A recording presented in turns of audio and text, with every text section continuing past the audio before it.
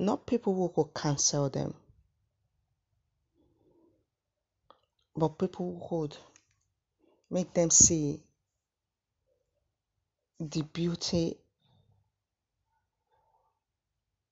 in life. That is why it's worth living in this world. Being depressed deprives you of so many things in life. You are not able to look at things from a different perspective except your own way and your own manner. A depressed person does not think because they are always moody.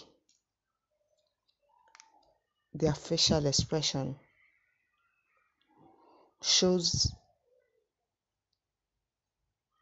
how they feel towards life. When you are with them, talking with them this minute, the next minute they get angry, they flare up, they become aggressive because they don't want you around them. They just want to be alone, just to stay alone, just to be on their own. Although sometimes it's good to be on your own, but it's pertinent to know that you have to be happy always, no matter what happens in life. Life isn't bed of roses. There are ups and downs. There are tribulations. There are so many things to worry about in life. But you don't need to let that get you into a depressed stage. People believe it's a psychotherapy stage whereby you need to calm the individual down. But there is this thing I hate most about people when they see a depressed person. They believe they have mental illness. Although it's a psychiatric state of mind, but it's not all of them that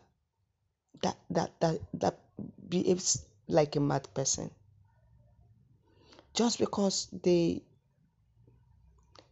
don't accustomed to life or happiness in life at that point in time does not mean they can't be associated with. You don't neglect them. You don't ridicule them. You don't put them aside.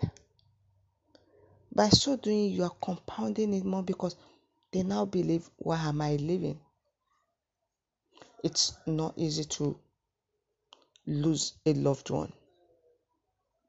It's not easy to feel depressed after being jilted by someone you had so much trust in, or you devoted the whole of your heart for, or you are happy with. It's a stage whereby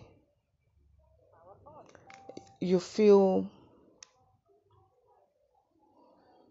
you need to be around them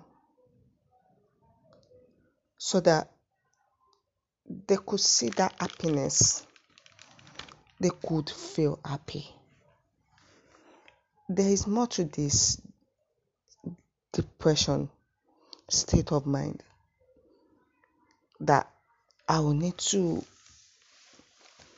talk more on. So I'll be right back to talk more on it.